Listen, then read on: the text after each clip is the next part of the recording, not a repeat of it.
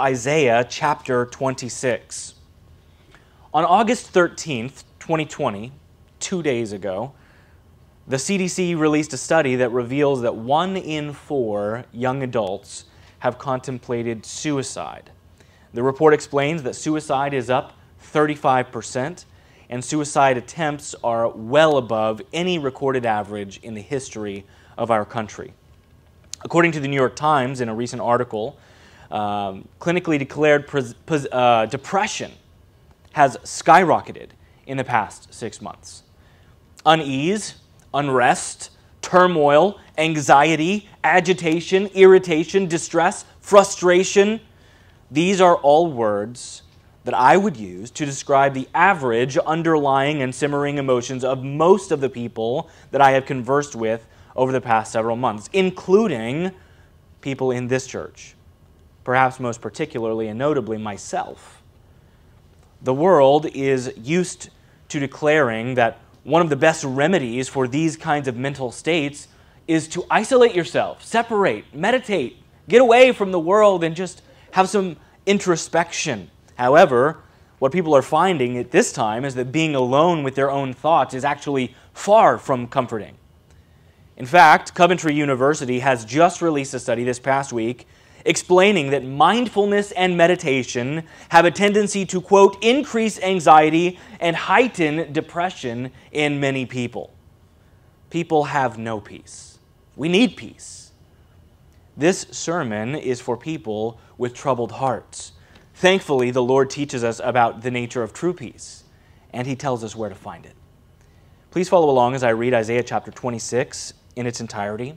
However, I would ask that you take note as we pass by verses 3 and 4, because those will be our primary focus for this morning.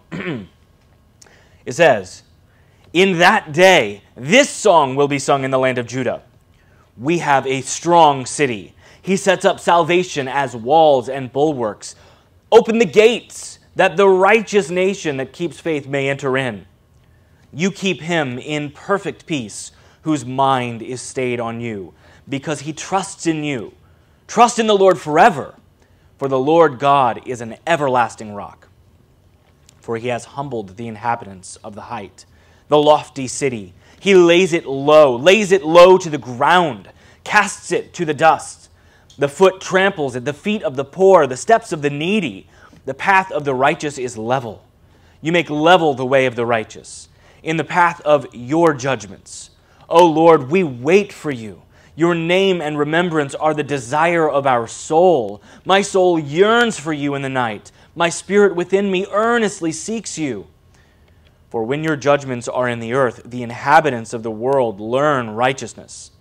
If favor is shown to the wicked, he does not learn righteousness. In the land of uprightness, he deals corruptly and does not see the majesty of the Lord. O Lord, your hand is lifted up, but they do not see it. Let them see your zeal for your people and be ashamed. Let the fire for your adversaries consume them. O Lord, you will ordain peace for us, for you have indeed done for us all our works. O Lord our God, other lords beside you have ruled over us, but your name alone we bring to remembrance. They are dead. They will not live.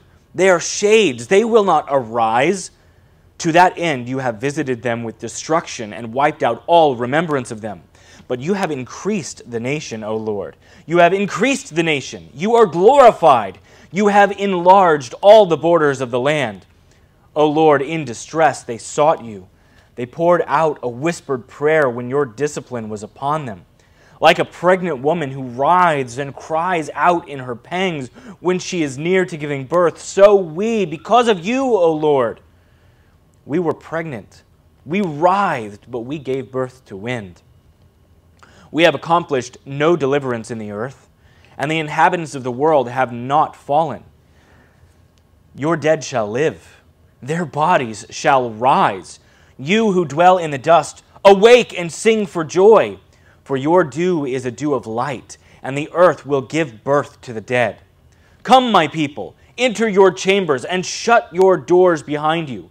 Hide yourselves for a little while until the fury has passed by. For behold, the Lord is coming out from his place to punish the inhabitants of the earth for their iniquity. And the earth will disclose the blood shed on it, and no more shall cover its slain." Let's pray. Father God, we ask this morning that you would, through your word and by the accompaniment of your Holy Spirit, give us peace. That you would help us to know true peace. That we would experience deep in our soul what it means to be at rest.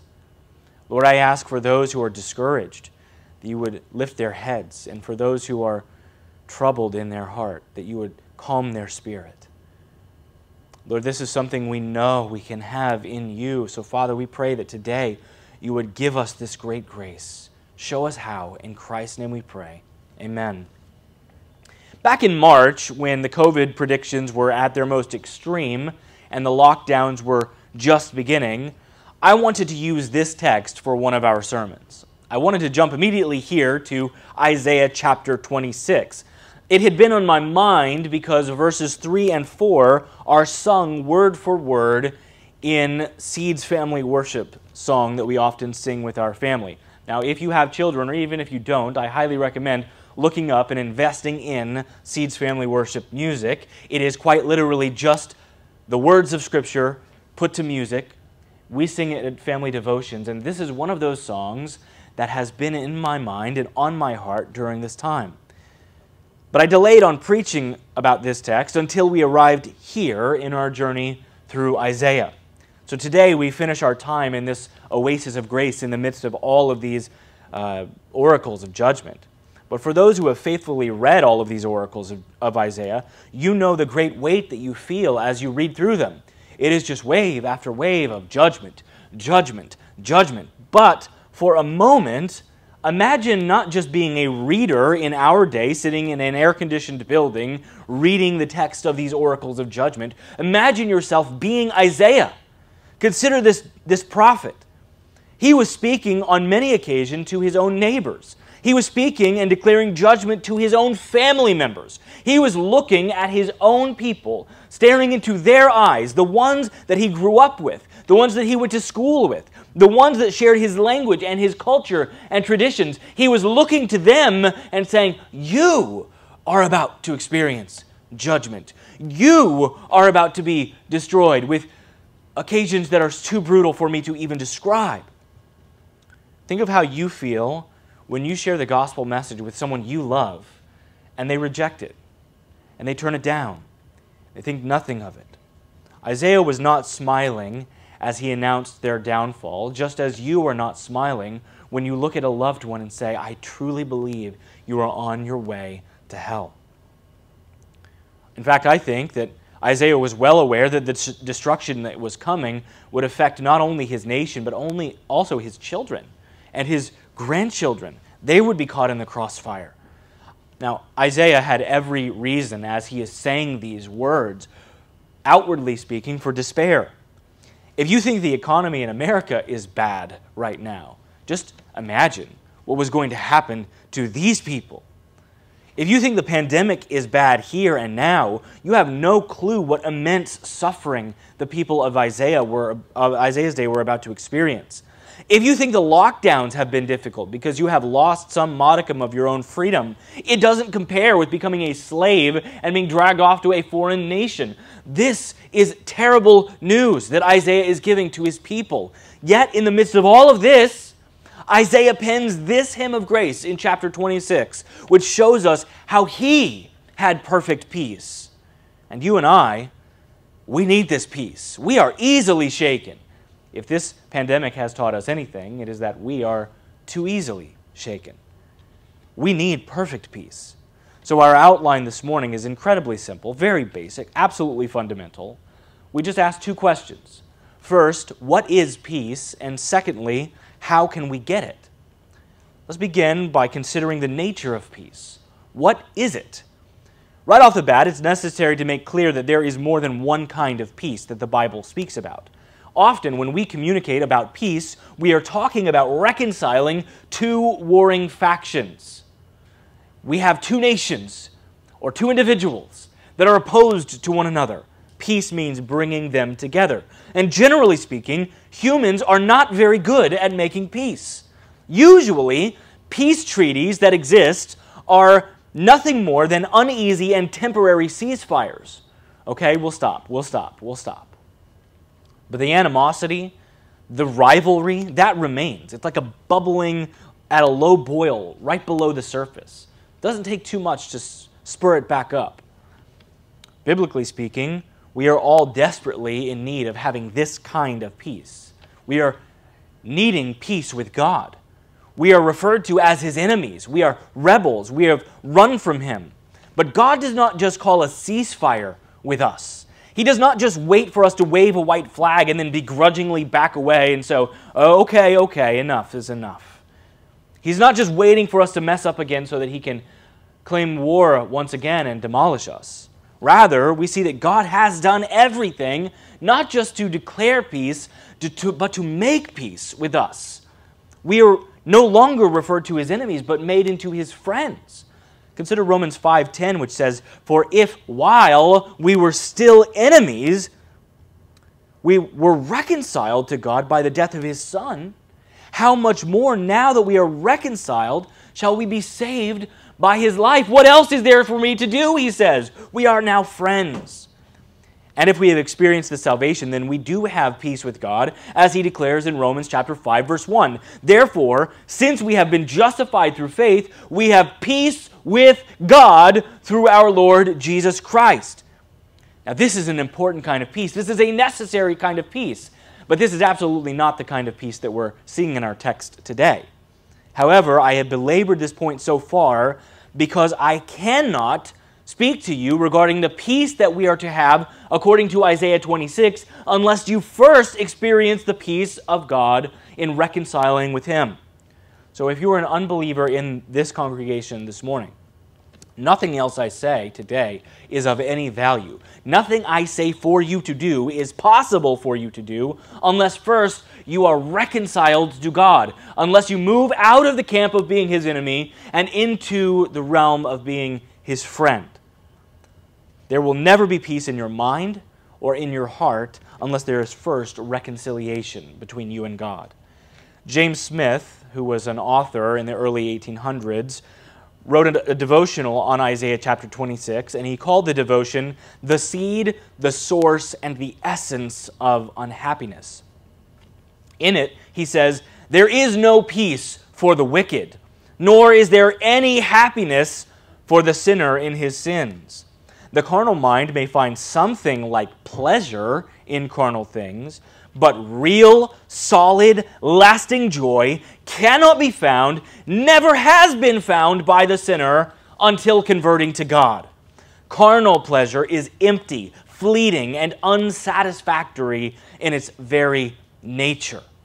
If you are an unbeliever here today, you're looking in all the wrong places for peace. You are looking in all the wrong places to experience that inner relaxation, that comfort. But I want to tell you the good news. The good news is that God has seen your deepest need. Your deepest need is not the way that you feel. Your deepest need is your relationship to Him. Your real need is the fact that you, because of your sins, deserve judgment. And He has healed your real need by sending His Son to die in the place of sinners like you and me. He sent Christ to be our substitute. And if you believe in Him, if you trust in Him, believe that His death was of value to forgive your sins, then you will move, like I mentioned, from that place of His enemy to becoming His friend and even called His child. I love my friends, but I love my children much more. And He says of you, if you are in Him, you are my child. But not only does He fix your deepest need, it results in fixing all of your other needs as well. And one of the great needs that you feel is being at no peace. And He says, even in that, once you are at peace with God, you can become at peace within yourself. I am certain that you are familiar with the Hebrew word for peace. It is the word shalom. This was one of the most commonly used words in Hebrew. It's all over our Old Testament. It was their typical greeting to one another. As you met with one another, you would announce, "Shalom, shalom."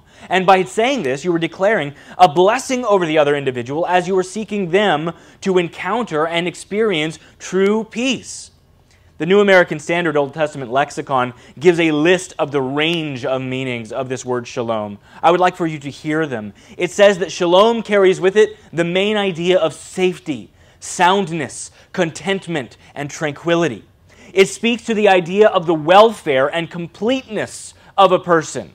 It was often used to denote friendship or covenant relationship with someone. Look now at verse 3. Consider the first line in Isaiah 26. He says, "You keep him in perfect peace." You, God the Father, keep this individual in perfect peace. Now, the term perfect peace that is in your Bible is actually a very interesting linguistic construct in Hebrew. It literally says, "You keep him in shalom, shalom." The word for peace is repeated to indicate intensity. It is explaining that this is extreme kind of peace. Now, you could translate this as absolute peace, or all-encompassing peace, or deep and abiding peace. Here they choose to use the phrase perfect peace. This is a reference to the deep kind of peace that somebody experiences in their soul, so that even in the face of the most extreme trials and tribulations, they experience internal peace and fortitude rather than turmoil. Now, last week we heard from Isaiah about the way that the Lord fills his people with hope.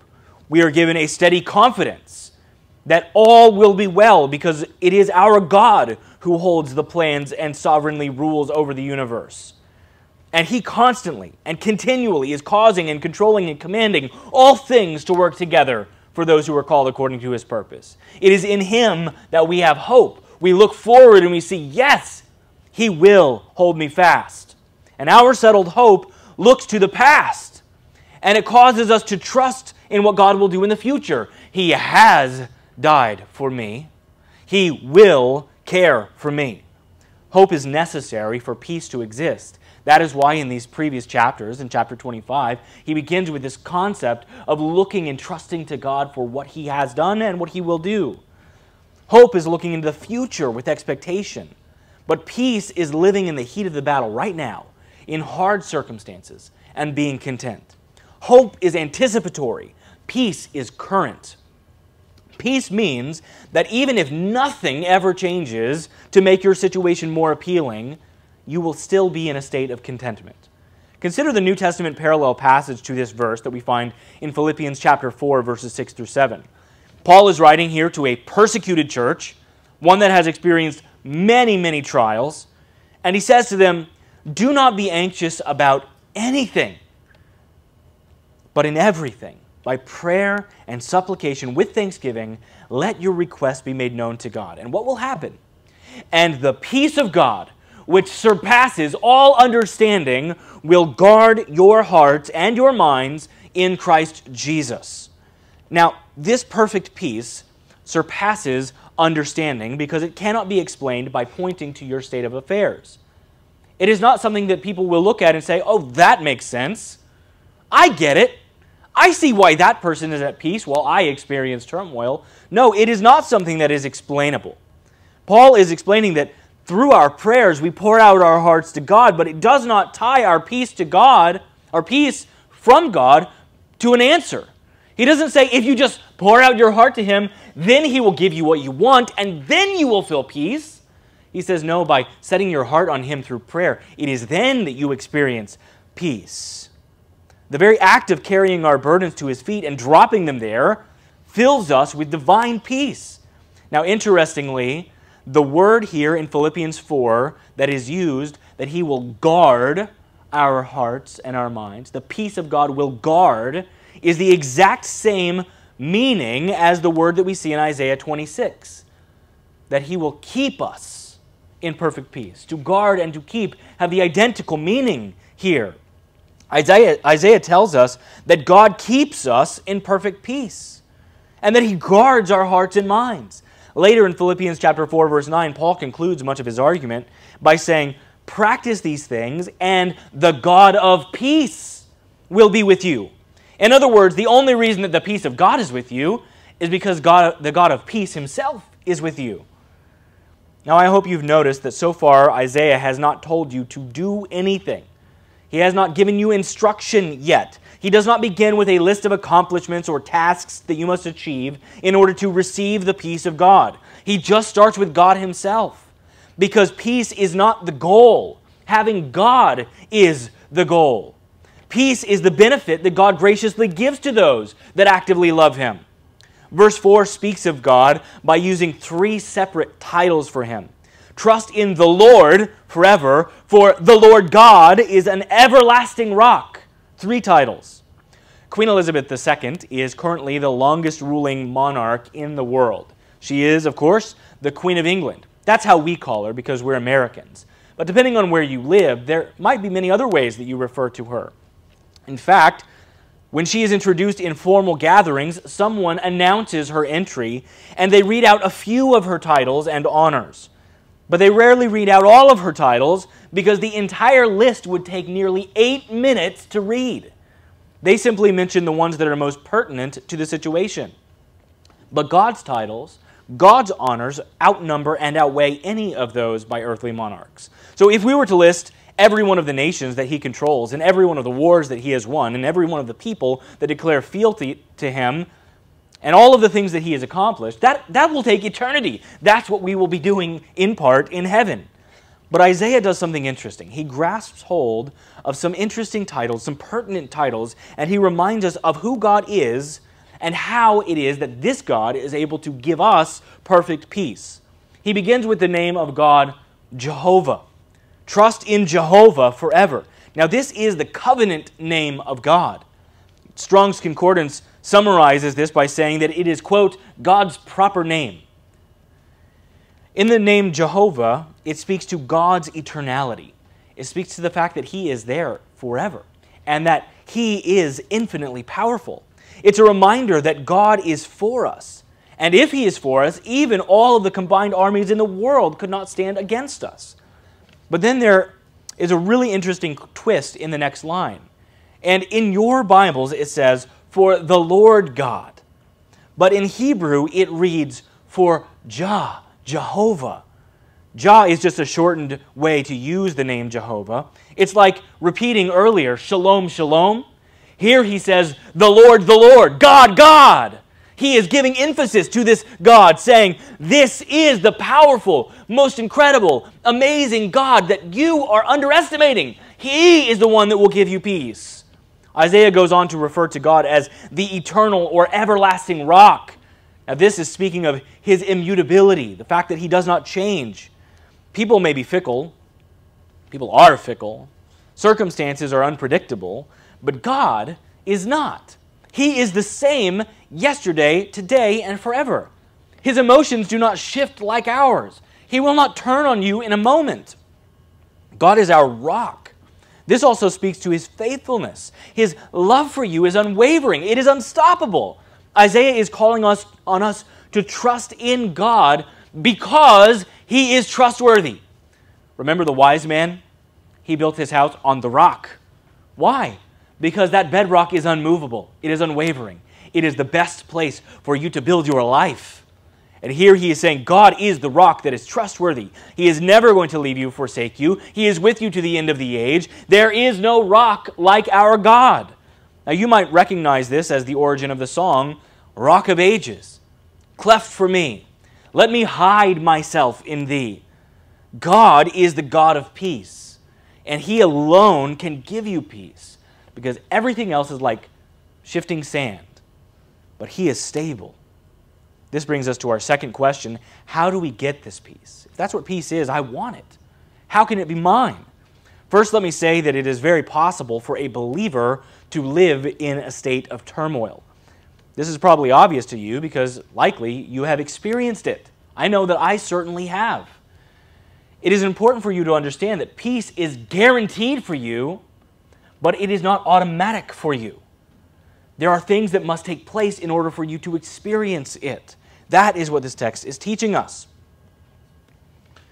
Allow me to first quote once again James Smith, who wrote in that devotion I mentioned earlier. He says, "In proportion as sin is subdued, as sanctification is deepened, as the Savior is prized, as our talents are laid out for the Lord's glory, are we happy.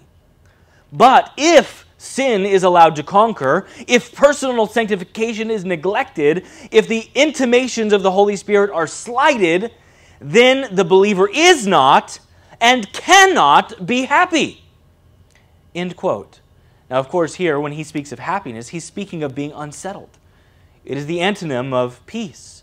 If I could summarize that quote and put it into modern language, I would simply say, there is nobody in the world that experiences more peace than a believer whose eyes are fixed on Jesus. And there is nobody in the world who experiences more personal turmoil than a believer whose eyes are fixed on the world and themselves. Look again at Isaiah 26, verse 3. He says, "You keep him in perfect peace, whose mind is stayed on you, because he trusts in you." In order for you to experience the peace of the Lord, you are required to do something. You must continually set your mind on Him. Having your mind stayed on Jehovah is at the very core of the peace that passes understanding. If you ever want to experience shalom, shalom, then you must rivet your eyes to Christ. As Pastor Steve Schultz often reminds us, the Christian life takes place in large part on the battlefield of your mind. We have been given the mind of Christ, 1 Corinthians chapter 2, verse 16. So we are called to be transformed by the renewing of our minds, Romans chapter 12, verse 2. And we are to set our minds on things above, where Christ is seated at the right hand of God, Colossians chapter 3, verses 1 through 3. Therefore, preparing your minds for action and being sober-minded, set your hope fully on the grace that will be brought to you at the revelation of Jesus Christ. 1 Peter chapter 1, verse 13. For the mind is set on the flesh is death, but to set the mind on the Spirit is life and peace. Romans chapter 8, verse 6. In short, you are called to love the Lord your God with all of your heart, soul, mind, and strength. Mark chapter 12, verse 30. The Christian life is a contemplative life. It is a life filled with fixing your attention on Jesus. And although this is never a difficult thing to do, we often fail to do it. 2020 is getting a bad name, is it not? Every time something new happens, some new terrible event, I hear people and see them posting things like, 2020, at it again, right? Chalk it up to this year. They are personifying 2020. Let me tell you a secret. 2020 is not a person. 2020 has no ambition or will. 2020 is not attacking you. 2020 doesn't know that you are attacking it. You are simply blaming 2020 because it's something that cannot defend itself. 2020 didn't send COVID. God did that. It's part of the curse for sin. 2020 didn't start the racial tensions that exist in our country. No, our sin did that. 2020 didn't cause your family members to die. God has numbered each one of our days. When you get furloughed from your job, or that nasal swab comes back positive for COVID, or when your grandmother is laying on a deathbed and you can't visit her, or when you get frustrated about sitting through a church service with your young kids who won't stop crying, or when you are so sick of being trapped inside or wearing a mask everywhere you go, and you feel like you're in prison, it is in those very moments when you desperately need to have your mind stayed on Jehovah. You need to recognize that all of these things that are being stripped away from you are temporal things. At best, they will last until you die, and then whose will these things be? I'm not saying they're insignificant or unimportant. I'm just saying that compared to what we know in Christ, they're comparatively small. The most famous Philistine in history is, of course, Goliath. He was the champion of Gath, and as you remember, he was killed by a boy named David. And I am sure that David became one of the most notorious enemies of the Philistine people. They knew his name. They knew what he had done to them. But at one point, David, when he was being pursued by Saul, thought that the safest place for him to go would to be to Gath, the home city of Goliath, to the place where the Philistines live. So David crossed the border, into that land, believing that it would be safer because he knew that is the one place that Saul would never go. He is terrified of the Philistines. So while there, David was seized by the Philistines, and it was in that time and place that David wrote the psalm I read to you at the beginning of the service, Psalm 56. When his enemies surrounded him and his circumstances seemed incredibly dire, in that moment, David trusted in God. So he sang these words. He said, "When I am afraid." David, this great king, got afraid. You get afraid. It's not troublesome to admit that. I feel fear on occasion. But when I am afraid, what do? I put my trust in you, he says, in God, whose word I praise. In God I trust. I shall not be afraid. What can flesh do to me? Later he concludes, what can man do to me? What is the worst thing that could possibly happen to you? You die and go to heaven? What's the worst possible thing that could happen to you? Nothing has been left outside of God's care. Isaiah is teaching us here that we can have genuine internal peace like David did when he was captured at Gath. When I wake up in the morning, I don't have the mindset that David had here. And if you're anything like me, and I think you are, then you probably check your email and you see that the world is falling apart, and you see the way that life has become slightly more difficult and somewhat different, and you feel discouraged. And you see the sin that permeates our society, and you see the sin that permeates your own heart, and you just feel fatigued by it all. Isaiah is screaming at us. He is screaming at you today. Look up. Look up, church, and set your eyes on Christ. Let your mind be stayed on Jehovah. This does not mean that you are going to lock yourself in your bedroom and open your Bible and read it all day long and do nothing else. It does not mean that you will quit your job and join a monastery and lock yourself into an ivory tower where you will do nothing but read your Bible and pray all day long. That is not what he means by having your mind stayed on Jehovah. He is being realistic here, knowing that you have stuff that you must do in order to feed yourself and care for your family. He knows that. He is not saying that you are to ignore all of your responsibilities. He is saying in the midst of them and in the face of them, it is at that very moment that having your mind set on Jehovah gives you peace. What Isaiah is talking about is having your mind locked on the Lord so that everything that you see and everything that you hear is filtered through the reality that God is God and He is there for me. If you blame 2020 for something bad happening to you, what's going to happen? You're just going to get angry. You're going to get angry at some non-existent entity that's just a couple of numbers on a calendar. But if you realize that this disease is from the hand of the Lord, then you will become prayerful in seeking a cure and asking God, pleading with Him to remove it and its effects from our nation and our world. And you will be confident that even when God says no, that He is working out His perfect will and building His church. If you stand firm in your confidence that Christ is in control, then you will not be discouraged, you will not be dismayed or despondent when the world seems out of control. If you meditate on verses like Psalm 62:6, He only is my rock and my salvation, my fortress, I shall not be shaken, it is then that you will be unshakable. Kent Hughes once spoke about our peace like a string. Imagine right now if I were to find one and pull it out of my shirt and hold it here in front of you, it would not take much effort for me to pop it into two pieces. It would not take much for that string to break in two. It cannot withstand even the slightest pressure. But then imagine a giant iron chain, like the kind you see holding a ship to port. This chain that stretches out, no matter how hard the tempest blows or a hurricane comes in, it cannot pull away that ship. It cannot break it. It cannot do anything to cause the chain to lose its integrity. You are like the thread.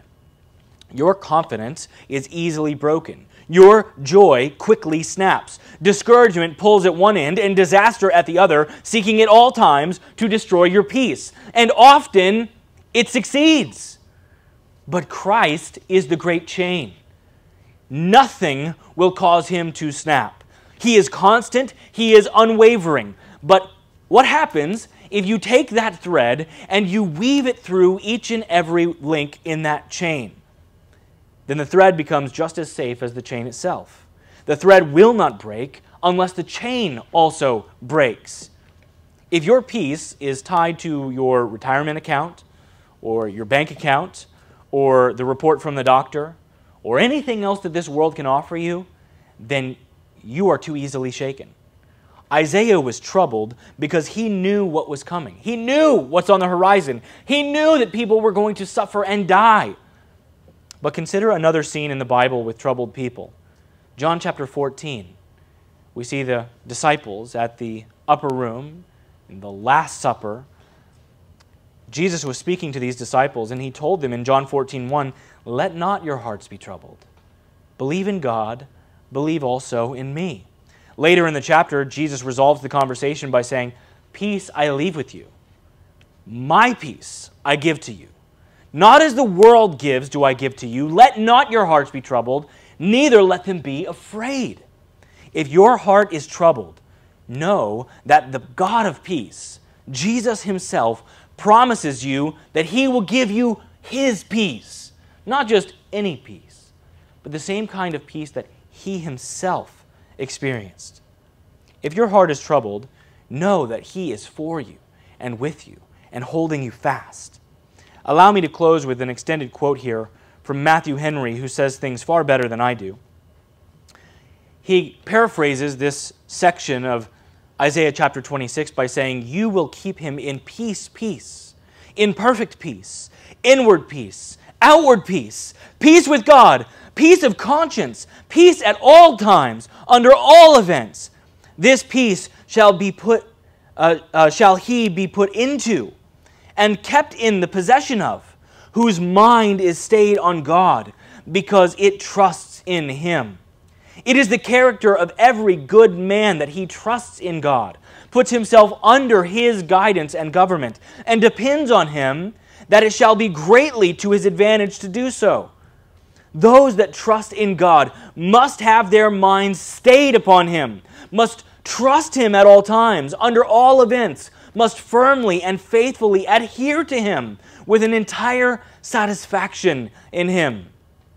And such as do so, God will keep in perpetual peace, and that peace shall keep them. Let's pray. Father God, we are often in turmoil, and Lord, we need your peace. Quite simply, Lord, we need more of you. Not that you can give us more of yourself, for you have given us all things, but we need to recognize you in every element of our day. In every event that occurs, Lord, we need to see that it is you who is working. Father, I pray that you would cause us to have a worldview, a mindset, a perspective that is correct. Help us to lift our vantage point from the surface of this world to having a mind of Christ as we stand in the heavenlies, looking down and seeing the world through your perspective, seeing what you are doing. Lord, when we are discouraged and distraught, help us to see that we have every good gift in the heavenly places that have been provided for us without merit, but only by your grace. So, Father, I pray for each person here, each person who is struggling, each person who is currently suffering with depression or discouragement. Lord, lift their eyes to your Son. Help them to encounter true peace. May it be with them at all times. Help us, Father, to have that perfect peace, that shalom, shalom. In Jesus' name we pray. Amen. Amen.